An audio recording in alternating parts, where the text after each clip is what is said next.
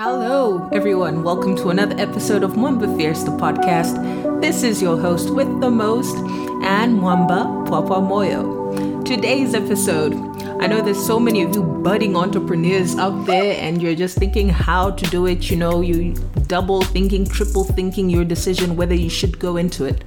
Well, today I've got two guests on, long-time friends, basically family, that have successfully started their own, call it side hustles, side businesses. And I thought, let me have the conversation with people who are doing it. And maybe that will encourage you to, get up off your bum and do what you want to do, So today's interview guests are Zelipa Mulwanda and Kupela Clark.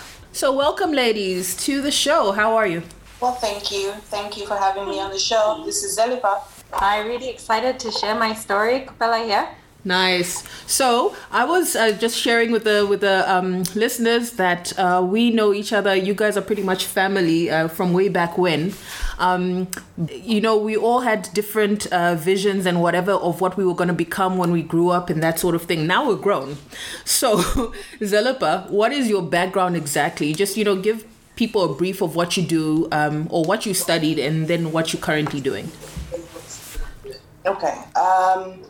I studied economics for undergrad and environment and development for postgrad. I worked a little bit in the banking sector and in capital markets, but I have completely changed that. I'm currently working as an entrepreneur in art. So the selling of art and promoting of local art. Okay, so when you study all this environmental management and all, economics, you are planning to become what? CEO. I don't know. Big bang. I want to be right at the top of everything. But for me, quickly, I realized that as much as I love what I studied, it's not something that I wanted to do for the rest of my life. No. Okay. And so then art? Hence the change. Yeah. I consider myself a creative without having the skills to actually paint or draw or make something. That's okay. Yeah. But I have a deep appreciation of people who do, and I just love being in those spaces. It's a great experience actually seeing things that from plain paper or plain canvas, and it becomes something totally amazing. And, with the local scene with art, I have just been blown away with some of the artists that I've come into contact with. So, yeah, it's something that I have always loved. Mm-hmm. And when I thought of something to do for myself outside of my skill set, this was a no-brainer for me. Okay, so did you walk into MoMA one day and say, "Oh, I'd love to do this in my own space," or outside being a creative? Because there's things that I like, for example, but I don't say I'm going to open a gym. So there must have been a process that happened. No, so for me, every place that I've visited, I am drawn to museums. If there's an art show, I want to go. If there's an art exhibition. And this is before I got into the business of art itself. So it's just, I can easily say from a young age, I've just been drawn to this type of thing. Okay. Just interest and just trying to be a part of it. And this is me being a serious groupie. Finally, just getting myself in there and just, appreciating other people's skill sets. Okay. And there's a freedom to art that I cannot explain, that, the creation and expression of it. Okay. It's just, I think we'll get back to that. Let me just get Kupela to introduce her background. So Kupela, what did you study? I don't know whether you were going to be a construction junkie. It's a very random journey. I love sci-fi, always loved sci-fi. I remember watching Gattaca in the 90s, which is about genetic engineered futures where we can pick and choose, what kind of perfect children we can have and what that means for a society that looks that way. Yeah. So I was always fascinated with biology. I had an ability for numbers, and in Zambia, career planning isn't really our strength. It's kind of like, oh my gosh, you can actually understand this stuff. You should do it really well. And even then, I maintained my love for science as well as economics. I loved understanding how societies tick from the inside, the mechanics of forex and trade and the philosophies of, micro and macro. So I did both through my undergrad. And when I got to uni, I did econ and a major in biochemistry. And with time, it was so easy for me just to skive through the biology. I neglected the economics. It got really complicated when the econometrics and all that really hard stuff you economists do. So I said, that's too space. hard. I'm not going to do that. So I ended up graduating. And my mom told me, she says, she's a proper Zambian mom. She's like, you're going to be poor. You can't work in a lab. Exactly. That's for poor people, And then I have this Mzungu white British father, still British to this day, and he says, well, follow your heart, do what you want. And as a young adult, you do need that guidance. But I think both my parents just gave me the pros and cons of what I was trying to do. And unfortunately, by the time I woke up, I had a double major in medical biochemistry and human genetics. And then I realized I really hate being in a lab. Like, I absolutely hated it. I'm a socialite. I love being out there. And instead of being with people, I was with these petri dishes at 3 a.m. in the morning with liquid nitrogen. It was awful. Yeah. I suffered through some kind of weird depression in my final year. Then I just said, I need to find myself. I need to figure out, maybe I want to do medicine, and then I did this sort of work abroad program for caregiving. My dad calls it wiping British bottoms. Really well paid for it.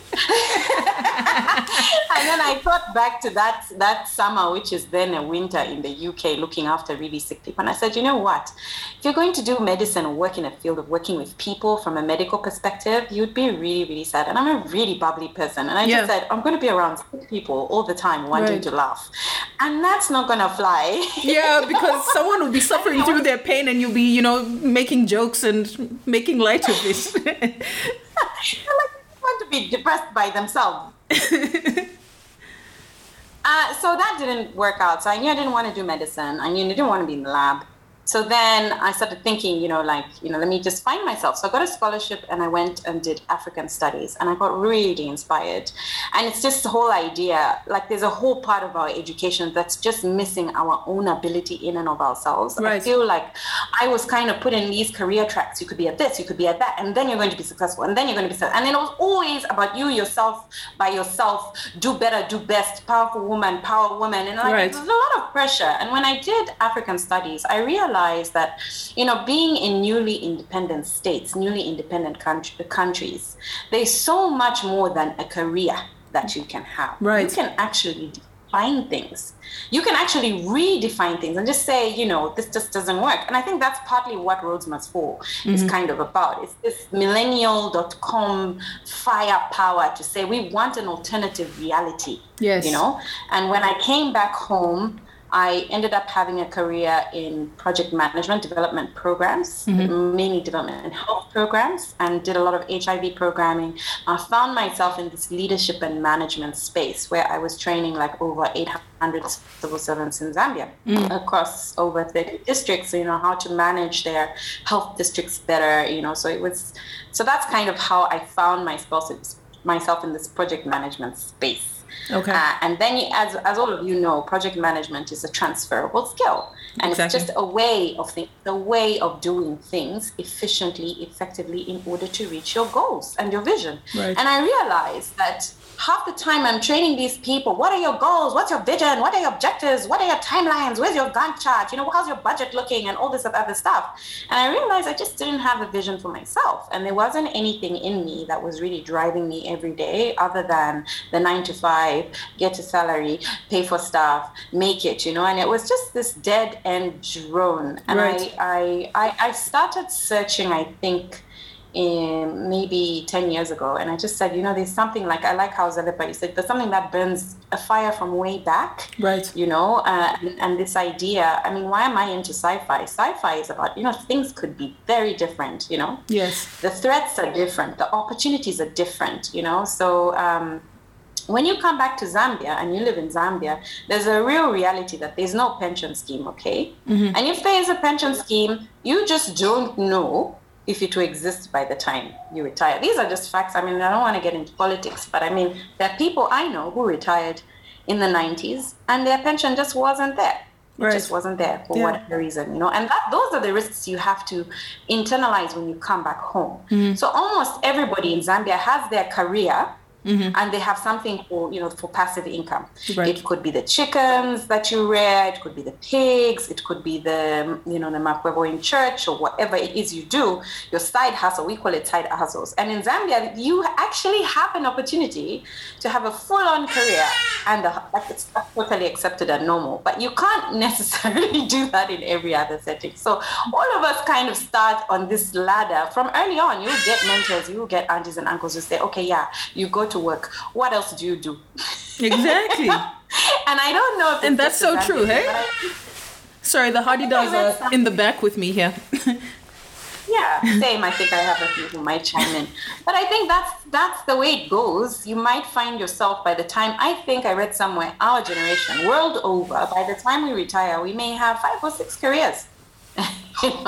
Because the opportunities are shifting and changing as we move. So I don't know if this idea of, I don't know if I felt mad, but like I felt lost that I didn't have a career. What are you? Are you a doctor? What are you?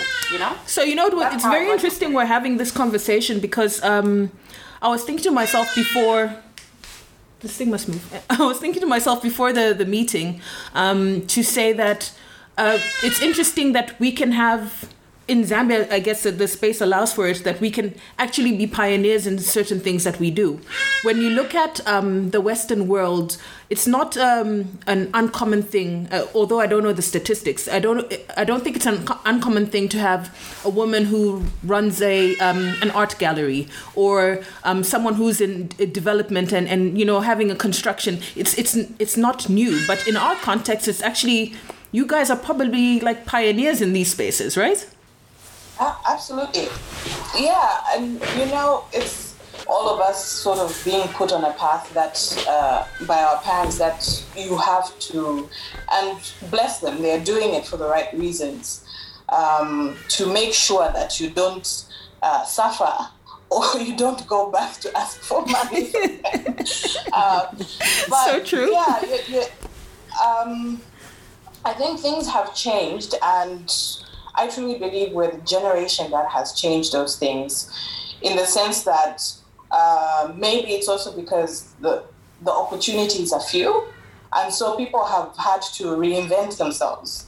So talking about just like you are in this space, you've studied this thing that was supposed to catapult you to success, and somehow you're at a snail's pace. Or for me, I couldn't find a job after grad school. Simply because there was a lot of moving, and it was right at the tail end of a recession. So you go through the motions of, what am I? Because I'm supposed to be working, and all of a sudden I can't find a job. Right. So I did a lot of volunteering and soul searching. It's taken me a very long time, right, to actually get here. So at least for art, it's not a difficult industry to break into, simply because it's almost like free living. Yeah. It's kind of just easygoing, and there's not so much the battles of the sexes, if I can say that. Yeah. It's just you're good or you're not. Right. People like your work or they don't. So it's always sort of, there's this thing of thinking of artists more as people than men and women. Right. You're thinking of what they produce, and not so much who who is behind it, if that makes any sense. So I get that. Yeah. I just wanted to check with you, it being Zambian space, or let me call it African space, that hasn't really embraced, or that I know of, because growing up I didn't see art galleries. To be honest, I think I only experienced them in my post-20s life. So what has the uptake been, with an art gallery? Are people into that? I know you've mentioned that you were passionate about it from really young age, which means they must be like-minded people. But what has it been like so far? It's a bit of an uphill battle in that I'll speak for Zambia in my experience. Yeah. There's only a very small group of people who buy or appreciate art. Mm. So we've been getting positive feedback. We've been making a few sales, and not to the level where it actually makes proper financial sense. Not yet. Not yet. But it's also, we are in a society that, people say we've got more serious things to do with our money.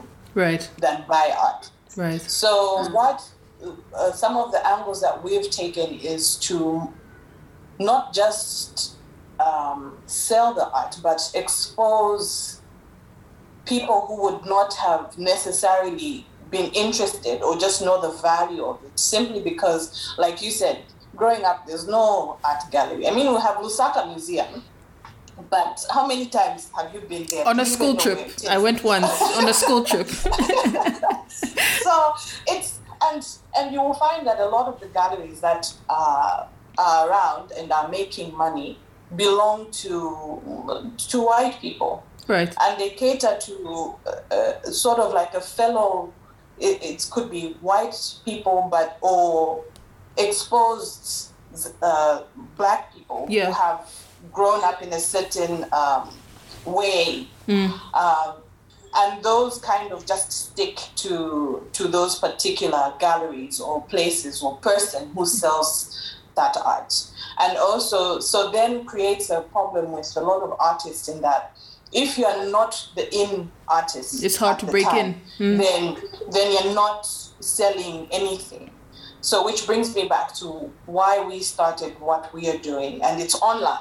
I mean, you go to our website, it's a work in progress. But the idea is to expose as many artists who might not have that platform to kind of sell their art, and just have a wider market. Yeah. So that you're not sort of tied into the borders of Zambia, and right. And then it's just greater exposure for them. Pardon? I'm saying it's just greater exposure for them. Yes. Okay. And I'm always very wary to kind of sound like we are the ones who have opened this thing up for artists. We're not. There's a lot of people, the Art Council, who are working with artists and pushing them into getting into professional spaces where you yourself as an artist can represent yourself. Okay. So it's something that I myself, my partner is a creative, and she actually paints. So she understands art much better than I do. Mm-hmm. So it's something that we have had to learn as we go. Okay. And also just tweak things. I think that's the goodness with kind of working as creatives. Mm-hmm. If this doesn't work, and this might not work for everybody, if it doesn't work for us, then we kind of go back to the table and say, what do we need to do? Exactly. How do you need to change it? Yeah. Change. Yeah. Yes. So that's what has been driving us as a gallery. We are kind of figuring it out, while of course having things that we are not going to compromise on in place. Okay, super. I don't know. No, that makes sense. And Kupela, so you obviously spoke about moving from this medical sort of world and then getting into project management and discovering yourself, and then you are now a developer. Yeah, so it starts with this side hustle that almost everybody has in Zambia. So what most of us do is we build our own houses. Right. And I started off with my partner building a block of apartments in Salama Park, and I really enjoyed it. I caught the building bug, but then that economics angle came in, and you have to ask yourself, where is the return on investment? Exactly. What can we rent for? What can we sell for? And the economics were just not stacking up. And if you borrow, it also wasn't stacking up. And so I just thought to myself, how many people out there are busy building thinking that it's an investment? When it actually isn't. How many people really even enjoy the process? Wouldn't they want to just come in and join an ongoing development that has proven all the basics and not have to stress yourself over it? So we sold in Salama Park and we started building this model. And when we looked at it, we looked at all the zones in Lusaka, and we actually found pockets of areas. We call them 1 square kilometer pockets of real estate that is ripe for a great return on investment. Right. At least 8-10% per annum in dollars. Whatever money you put in, you get back every year. So we have just spent the last 7 years proving that model, because the first hurdle in Zambia is trust. The second hurdle is actually gender. Do you know there are many couples, many marriages where people don't invest together? It's the man versus the woman. Then you look at the profession itself. When you look at the profession itself, it's men building for women. I even joined a builders group. It's called Wanamayo. It's got over 400,000 members. And it's just women advising women because they don't even know who to trust. So they trust other women's recommendations of which men can do a better job because they've been ripped off. Right. So there's huge issues. And I'm not the first one, and I'm not a pioneer. There are loads more women out there who have done so many projects on their own, but have been so dependent on the other gender for a lot of the skills, a lot of the advice, a lot. I mean, maybe you would say you'd have a female architect, but they just really aren't there. They're not really visible. And even with my experience of trying to find a structural engineer, a QS, from the professional side, there are options, right. But you would think that I should prefer to support my fellow sister, or in providing that service to me when I'm starting a new development and I have a new vision. But I struggled, and then the men that I ended up engaging, we were having some power dynamics. I'm like, well, hang on, it's my vision. Right. Okay, I'm paying you to capture that vision. Yeah. Okay, I'm a real estate developer. There's something that I'm trying to get out. The space, the way the room. No, the rooms are too small. I said, yeah, but because I'm working to a model. Yes. Okay, it needs to return. If you get too big, the costs get too big and the returns get too small. Right. You need to go smaller. No, I've never seen a place. And I'm like, no. Next person, please. Yes, it's not your vision. Really terrible struggles. Right down to when you're literally buying materials and the guy is asking, are you sure you want this many male adapters? And you're like, well, yeah. Now, I've never seen a client buy this many male adapters. What are you building? And I said, that's none of your business.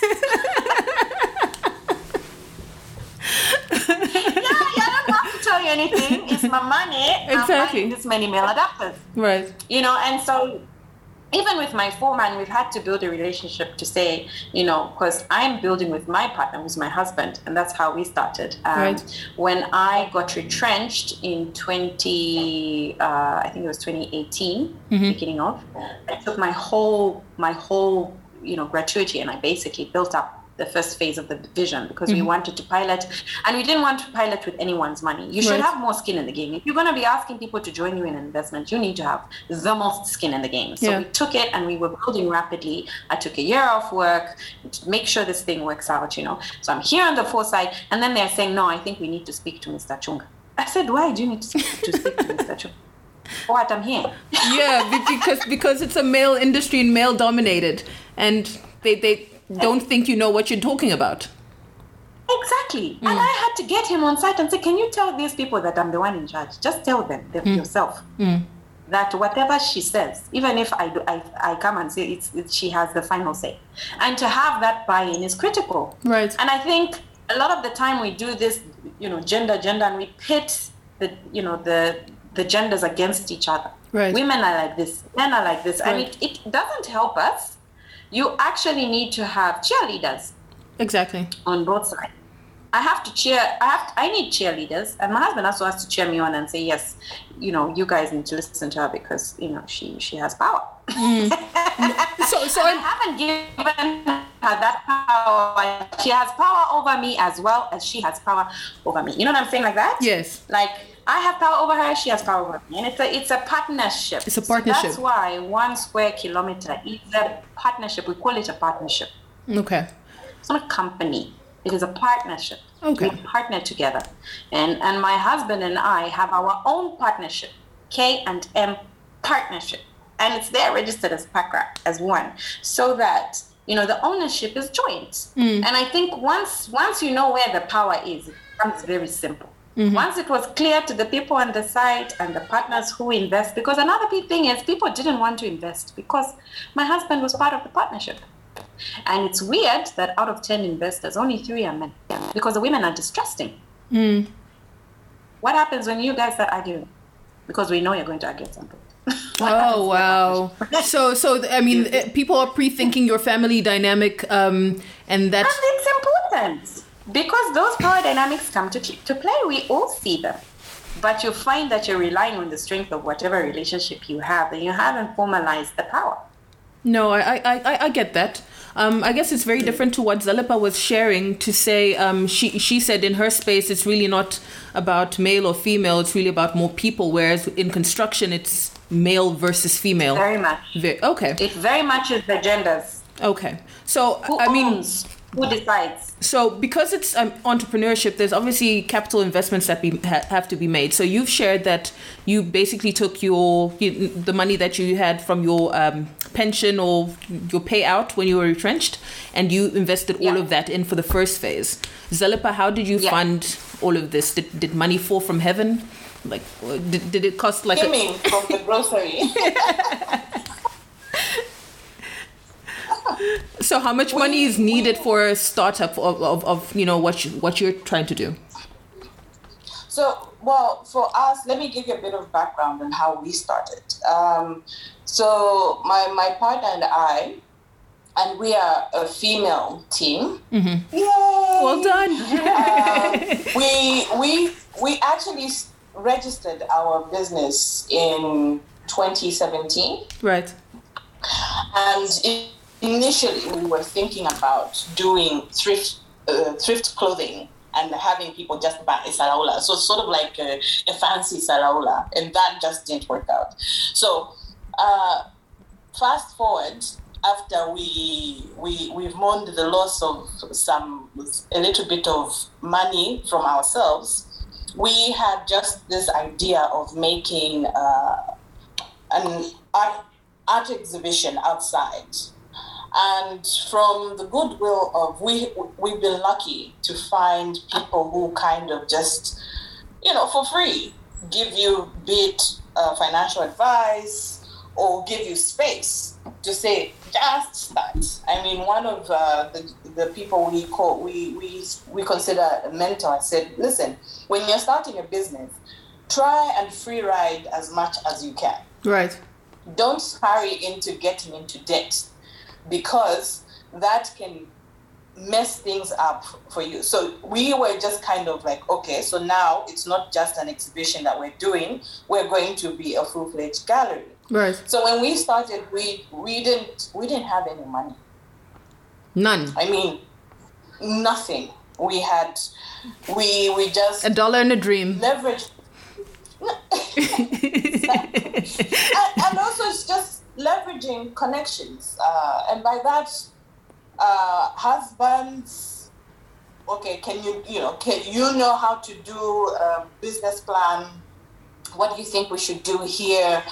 And again, I think it's also the industry we're in, because I don't want somebody out there thinking that it can work for you. It worked for us. But I also think it's because of what we are doing. It's easy to just it's not easy, but we put a call out for artists to say, we're doing this exhibition. Those who are interested in participating, get in contact with us. These are our terms. Yeah. And then before you know it, because we were planning to do it just outside that Mpashi, which is like 30 kilometers away from here. But we had desk space at a tech hub in Kablonga. Right. And then here comes the owner, and he's saying, you guys are saying you're an art gallery. Where's the art? Yeah. So he would constantly come in and say, okay, so these are new buildings, and I want to get people to move in. Yes. So what you do for your next exhibition, here is free space. Oh, brilliant. Come in, set up, For me, it's free advertising for my office. Yeah, so he just wanted traffic in and out. Space. Exactly. Yes. Okay. So we were lucky that we found people like that. And we were really just, okay, so we've got a desk in a tech hub, we need a website. So who are the people who are doing coding or whatever it is that people do? And that's how students who are hungry, and they say, listen, we'll give it a try. For us, we are just trying to practice. And that's how we built our website. Brilliant. And then, like 2 months later, we were talking with two companies. One is local and one is international. And we had this wonderful concept of building a city through art. So we are the people who are bringing the arts and basically developing this entire program. And before you know it, there's a little bit of funding for it. Okay. So that is what we have been living on since last year in July. And this was like 6 months after we started. And so we've just kind of been working organically, I guess, and also just dancing to the beat of our own drums. And now we're actually starting. This is when we are starting to put actual structure in place. Okay. We had started very wide, and now we are kind of narrowing it down to what we're good at and what we really, really want to do. So we didn't have any funding. Okay. So like I said, and you laughed when I said skimming from the grocery money. 600. Okay. And that makes sense. Because most times I've found that when you're passionate about something and it's part of your path, and this is me being spiritual, part of your spiritual path, things sort of just align and work, the way they're supposed to. So you might not have any money, or you might be retrenched from work thinking this is the worst thing that can happen to me. And then, you fall into place because this is where the universe is basically pushing you to get back to align to, which is, I think, amazing. So, for us, like I was, sorry, go ahead. No. I was going to go on to the follow-up question, but go ahead. I was a stay-at-home mom for a very long time. Yeah. So another thing that pushed me into finding, I didn't even have a job. So this is not even a side hustle for me. And going into it, once we decided that we were going to do it as a business, it was just like, I need money. Yes. I need to make my own money. And so I think also the freedom of nothing to lose. Yes. And also because we didn't borrow, we didn't have to answer to anyone once we changed the script of how we were going to do things. That kind of helped us in getting to at least where we are now, where we have, for now, stable income, but has also allowed us to put in, we're working on papers for fundraising. Right. And like Pella said, you have to invest in yourselves so that even when the people that you're asking for money come and have a look at your business and see what you've done, we have at least a year to show the growth from where we started up to now and what we've done to get funds to, or push us along. Right. So you need basically invest in yourself so other people want to invest in you as well. Yes, but people invest in people. Exactly. Sometimes they invest in business, but they invest in you. Right. And your vision. So you have to be true to your vision and the people who invest in you. Okay.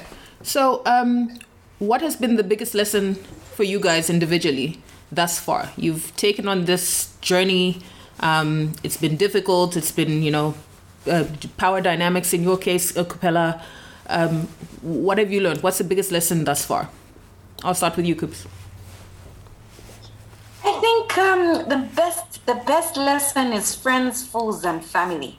Ooh. When you're having these really crazy ideas, talk about them, share them. You'll be so shocked how many people that are very close to you that you trust with this vision. They will give you amazing advice and they'll allow you to make those mistakes safely. Yeah.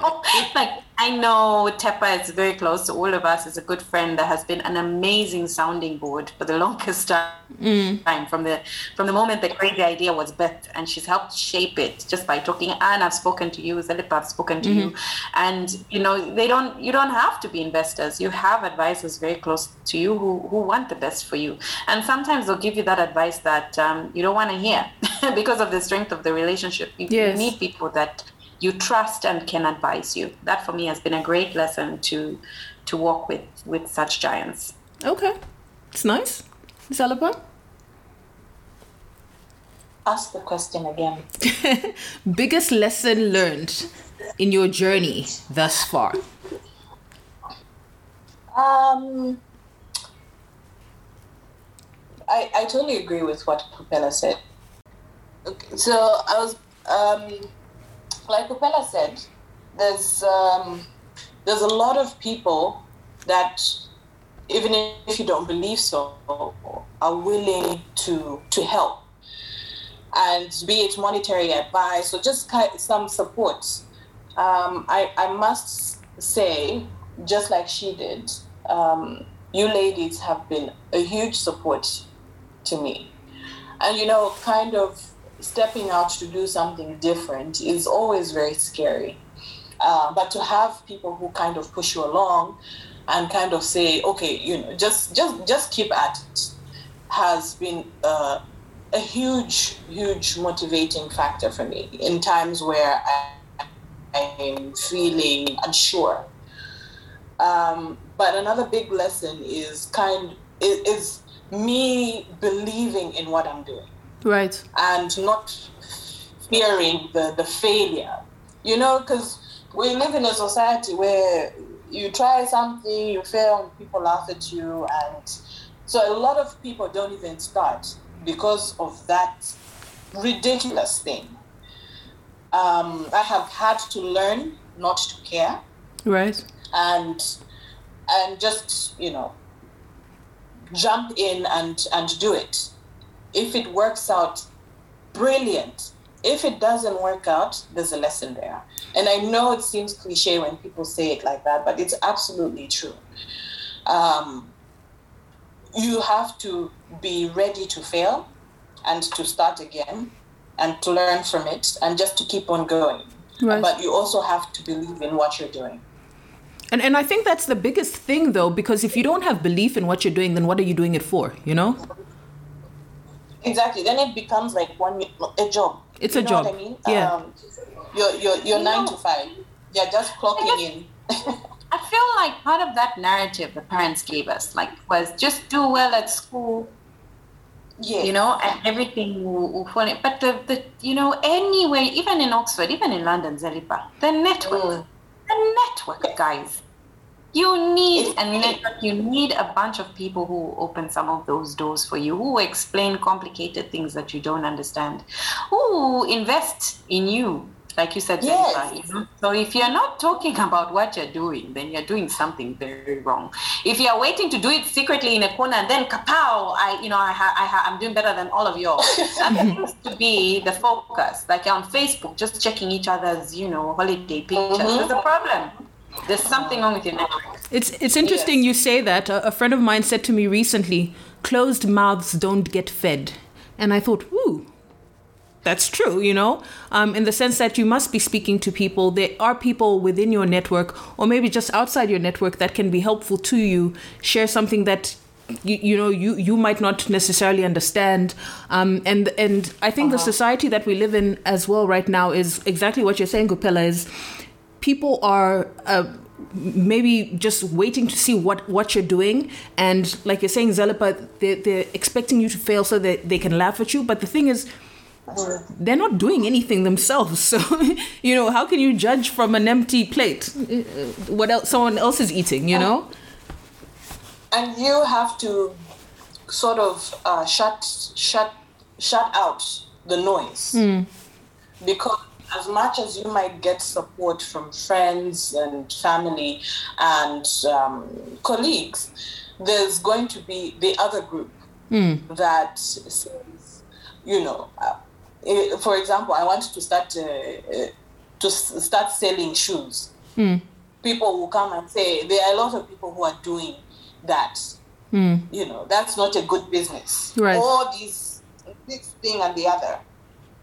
But maybe you have a different angle to it. Exactly. Okay? And if you truly believe that that is what you need to do, I think you should give it a try. And not just half-ass it, sorry to say, but you have to be willing to all be in. all in. Yeah. Work. Yes. Okay. So that's a key point. Yeah. It's you have to you can't sort of do it and then look around. What are people saying? Or I have a friend who started the trucking business right after he came from the US, and he started with a tipper truck, and he would go to the mines, come back looking dusted. Like you're working in a maize mill factory. Yeah. But he would say, on the days that now you're just getting out of the car, you're still looking hectic. Right. And you just need to buy a few things from the supermarket. From the time you leave the car to the supermarket is when you meet everybody. Exactly. That's when everyone seems to want to shop. And here you are, looking like a Camponia. No shade to the Camponias. But you have this American accent. And you know how Zambia is with those things. This one just came from the US. Hey, you people, when you go, and yet she said, listen, I had to say I am doing something. Right. So whoever is thinking a certain way about how I look, I am not bothered by it. And for me, that really taught me something to say, I am doing something for myself and my family. Right. I'm building something that I truly believe in. And if it fails, I would have given it my best. Exactly. I would have given it my time, and if it succeeds, then absolutely amazing. Yeah. But I'm not going to be stopped by what other people think about me, right, or who does not support me, or who does not see my vision, because I have to remember that I'm the vision carrier. Exactly. Nobody else. Exactly. But Zelipa, I like that example of the shoes, because that's the thing. You have to fail. You have to have some thick skin. You need to get your criticism, choose what you need, and then you also need to admit when you're wrong, when you do too much. In entrepreneurship, there's a simple rule. That rule is solve a problem. Guys, if you are doing something because you enjoy doing it, that is not a business. That's a jobby. Okay, some money, sometimes that's not it. When you're talking about entrepreneurship, it should return. It needs to, and you need to keep struggling as an entrepreneur. Like there might be an aspect that is you're passionate about and you enjoy, but you have to keep reinventing yourself and say, okay, this angle doesn't make sense. Find another angle. Right. And you'll find it. It's problem solving. That support system. Yeah. Okay, so we've spoken about you guys' individual journeys. So now we're looking at the greater economics of it, and I'm thinking in terms of the economic landscape in Zambia and government. Are there programs or various forms of assistance that comes into play when people recognize things like what you're doing? So Zelipa, you mentioned like the Art Council is trying to do stuff with artists, but you've you've gone out on a limb with your partner, with your co-founder, and done this art gallery. Are people coming to knock on your door to say, we appreciate that you do this and you clearly have a model of how you can do it. How can we help you? Is there space for that? I believe there is. We just haven't got it yet. It could be the way that we have been advertising ourselves, maybe not as aggressively as we should have. Mm-hmm. And in terms of maybe government or, what do they call them when it's two governments working together? Organizations that are, there are many, and especially if it's women involved, how they really like supporting those type of businesses. Yes.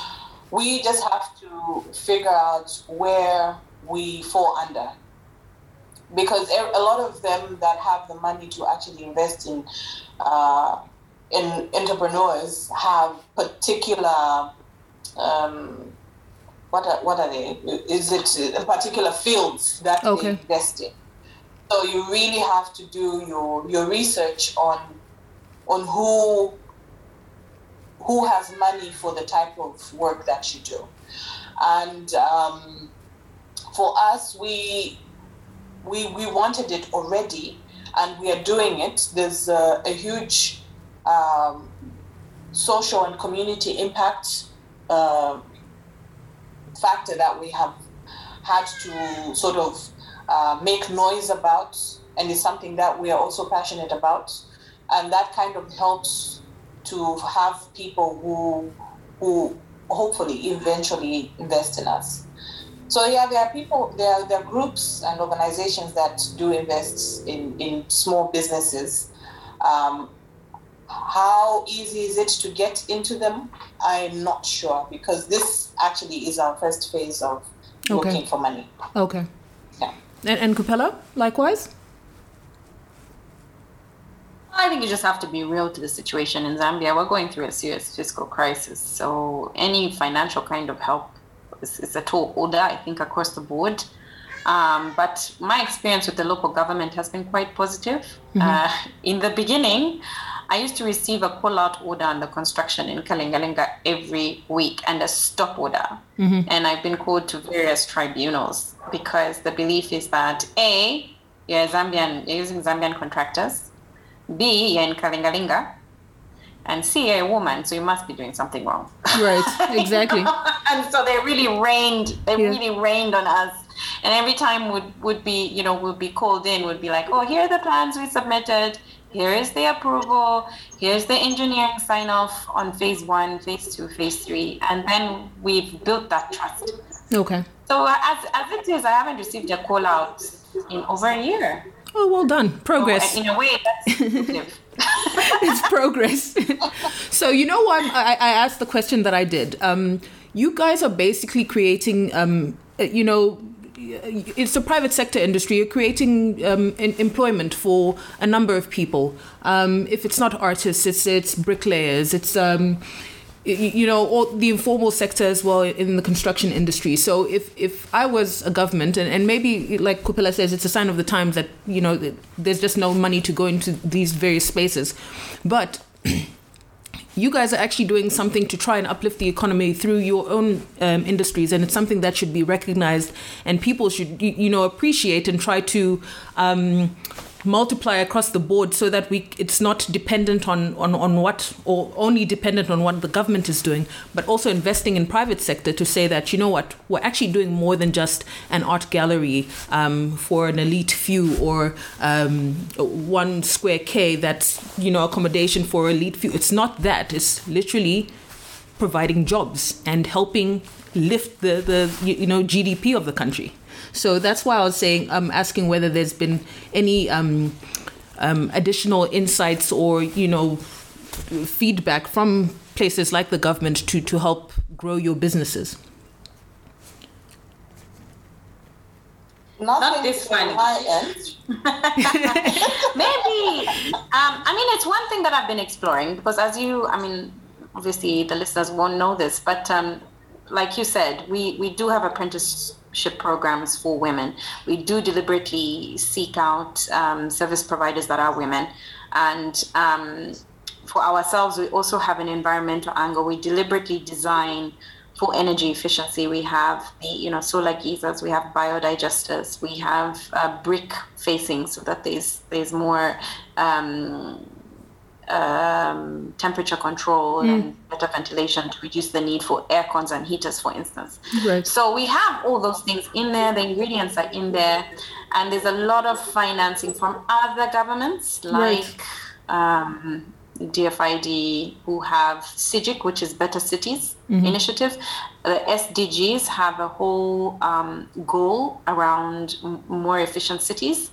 So those are, there are other governments that are actively financing these kinds of projects, which have a social and environmental climate aspect to them. It's just the size of our project right now is quite small. We're just under $500,000 invested. So for them, that's quite small. Right. So I definitely, for us, in our vision, in our growth plan, when we reach a certain critical mass, maybe on the 4th, 5th building, I think that's now something that you can say, look, we've done it on our own. We just need maybe a guarantee so that we can get a bigger loan. Right. So even then, because you're a private sector enterprise, we know debt has implications. If it's not a grant, then maybe just guarantee so that we can get cheaper financing to scale. Yeah, exactly. I think those are all the ways that we believe a government should, like you said, for those social benefits, be interested. It's just our government, I don't think, is in a space that can do that. But if they can back us, we can partner with maybe, a bilateral like Sweden. Okay. I'm going to make sure that we get the right audience to listen to this particular podcast so that, perhaps there's more, visibility for you guys.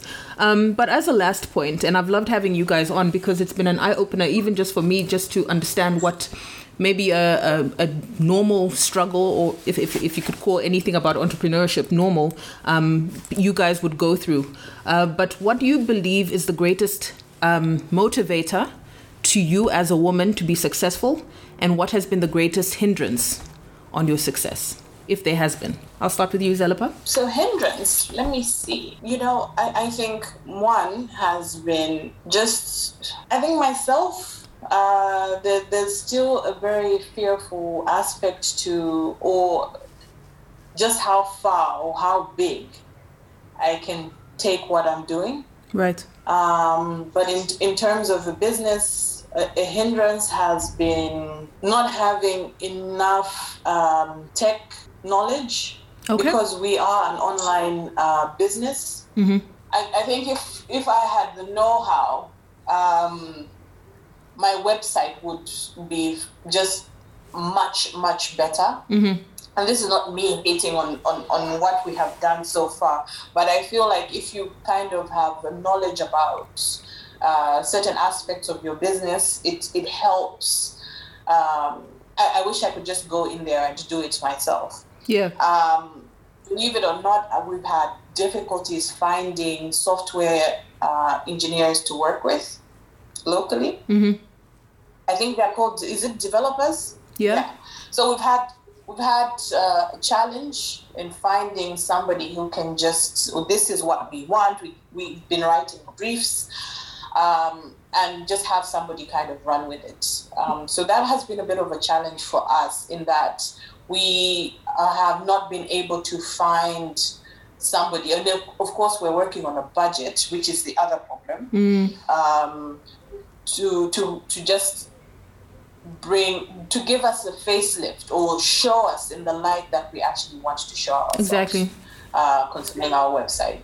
Motivator is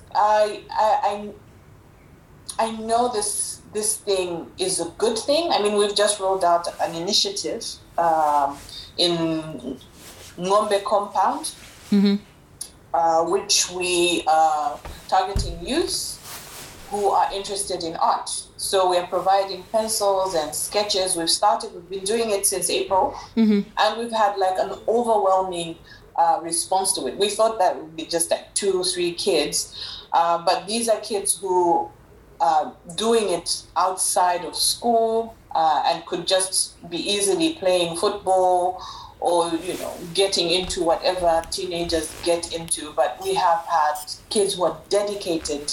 We do it once a week, who are coming in and have been, we've interviewed a couple of them, and the response has been overwhelming. Yeah. They want this, they want to do it, and they keep, improving. So the vision with that is to have mentorships with well-established artists with these kids who can just kind of help them with skills, because we're not a school, but just create that kind of community amongst artists. And for me, that type of impact where you can see direct change in someone's life has been amazing. And it's quite motivating. I know that this is something that I'm not just doing for self. I'm actually improving in the small way that I can a young person's life.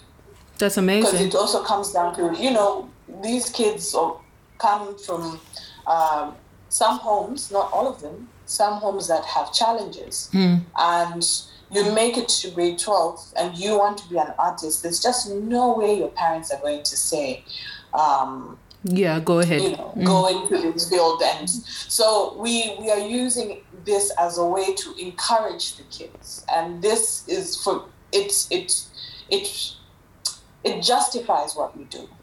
Brilliant. We want to push a new generation of youngsters who are interested in art and say that, once you're committed to something, that you have to put in the work. And so it keeps pushing us, it keeps motivating us, and we are hoping that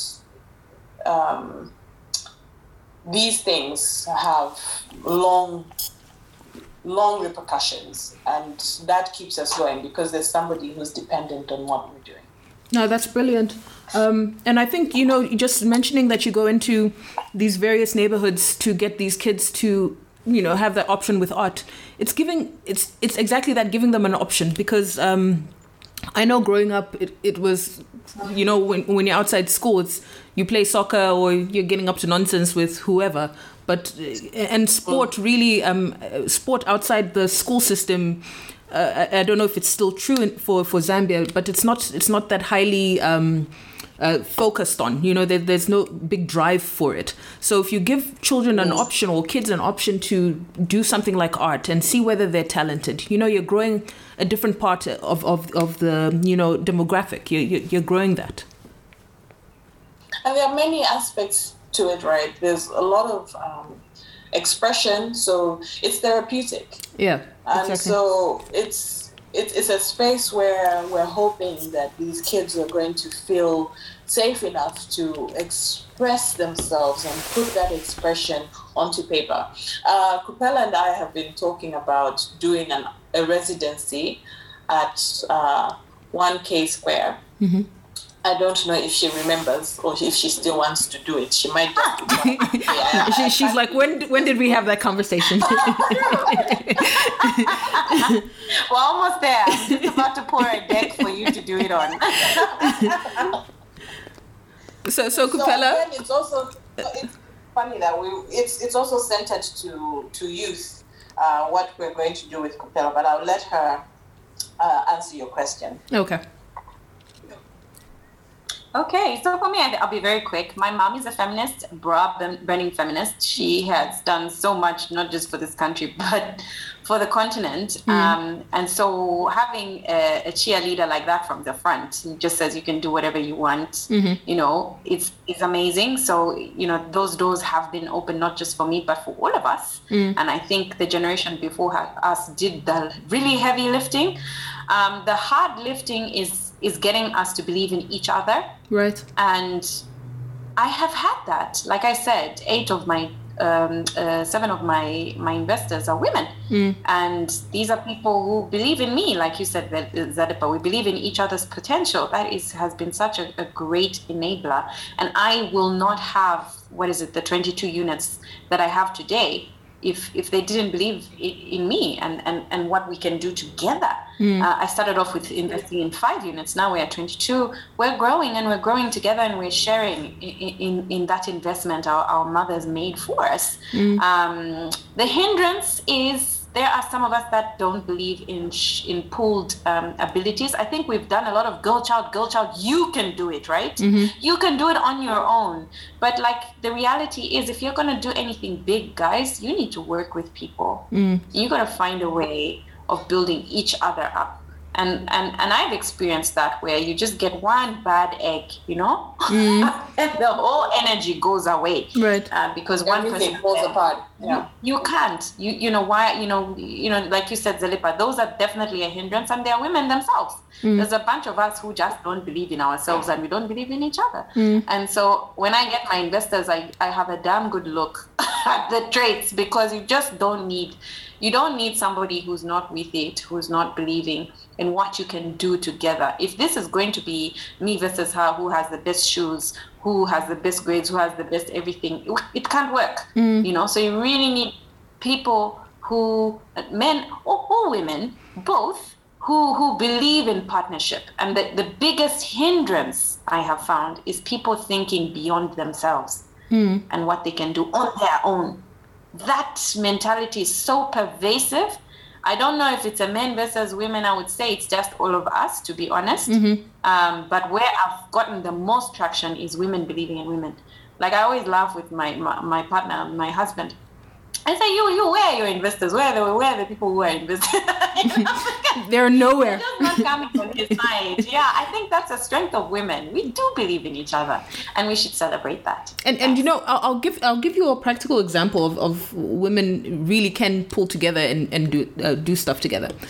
So my mom tried to get me to do this thing called village banking. I'm sure you guys know what that is in Zambia, but it's basically it's a stokvel. Right, it's women pulling money together on a monthly basis, which at the end of the year or whatever, you will get this big payout of whatever you've invested, basically. But if we did more with that money, and I'm sure there's people doing it, to use that resource to buy a unit at 1 square K, to buy some artwork, invest in some artwork, because art is one of those things it's supposed to appreciate over time. So once you create that market for it, you've got an asset in your house, as opposed to buying, and not that there's anything wrong with just buying something fancy at the end of the year that you've saved towards. Why not make a lasting investment into it, using your village banking funds, So I think there's various ways that we can actually help grow businesses like your own, because we've shown it time and time and again as women that we are able to do stuff like this together, and even men themselves. But it's just maybe opening up the space to have your mind think differently.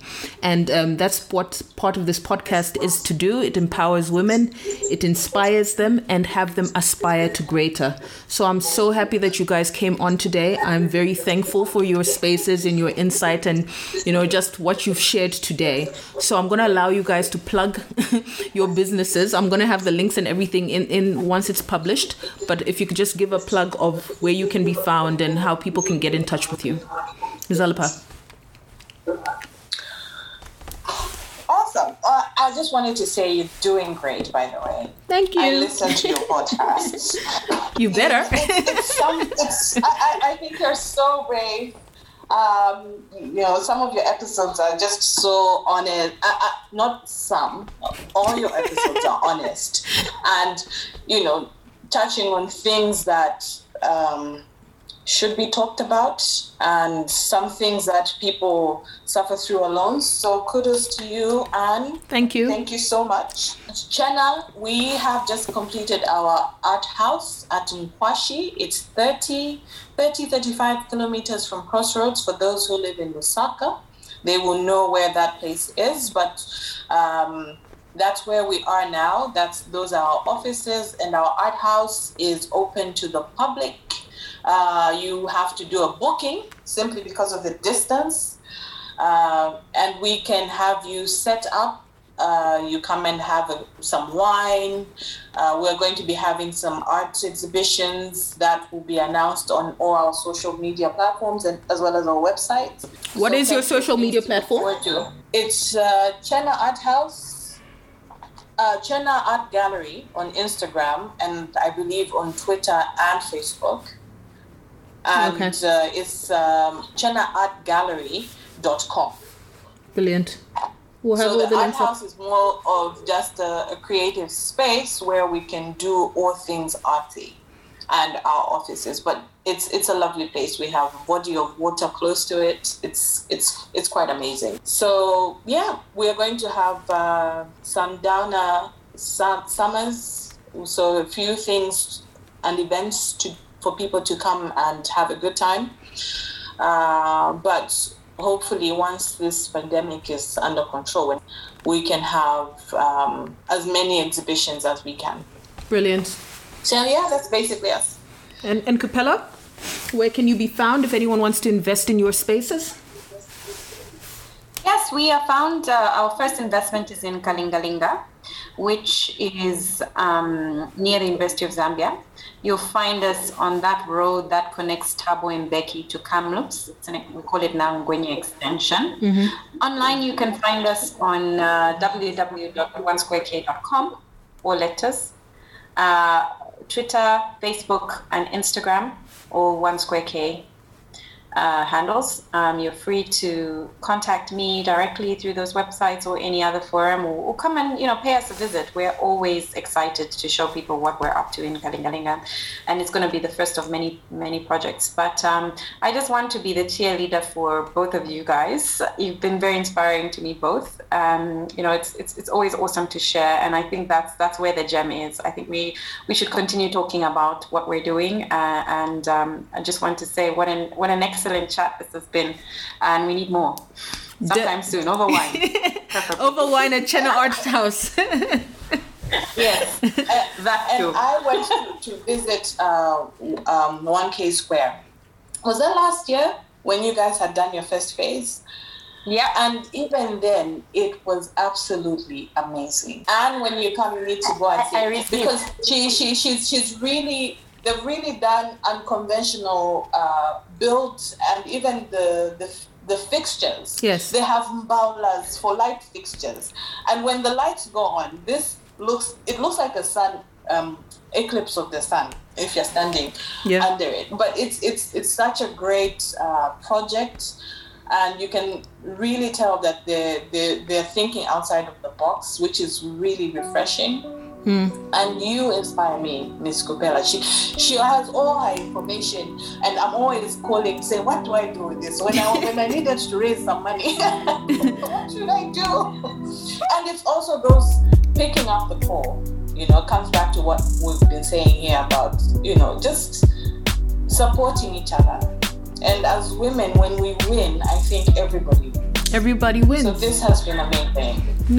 Thank you both. As I've said, ladies, it has been an amazing chat, and I hope everyone who's listened has learned a thing or two, or if they've got an extra buck to spare, will obviously invest in any of the businesses that we've discussed today. So with everything else, and I love you for listening, as always, I am out.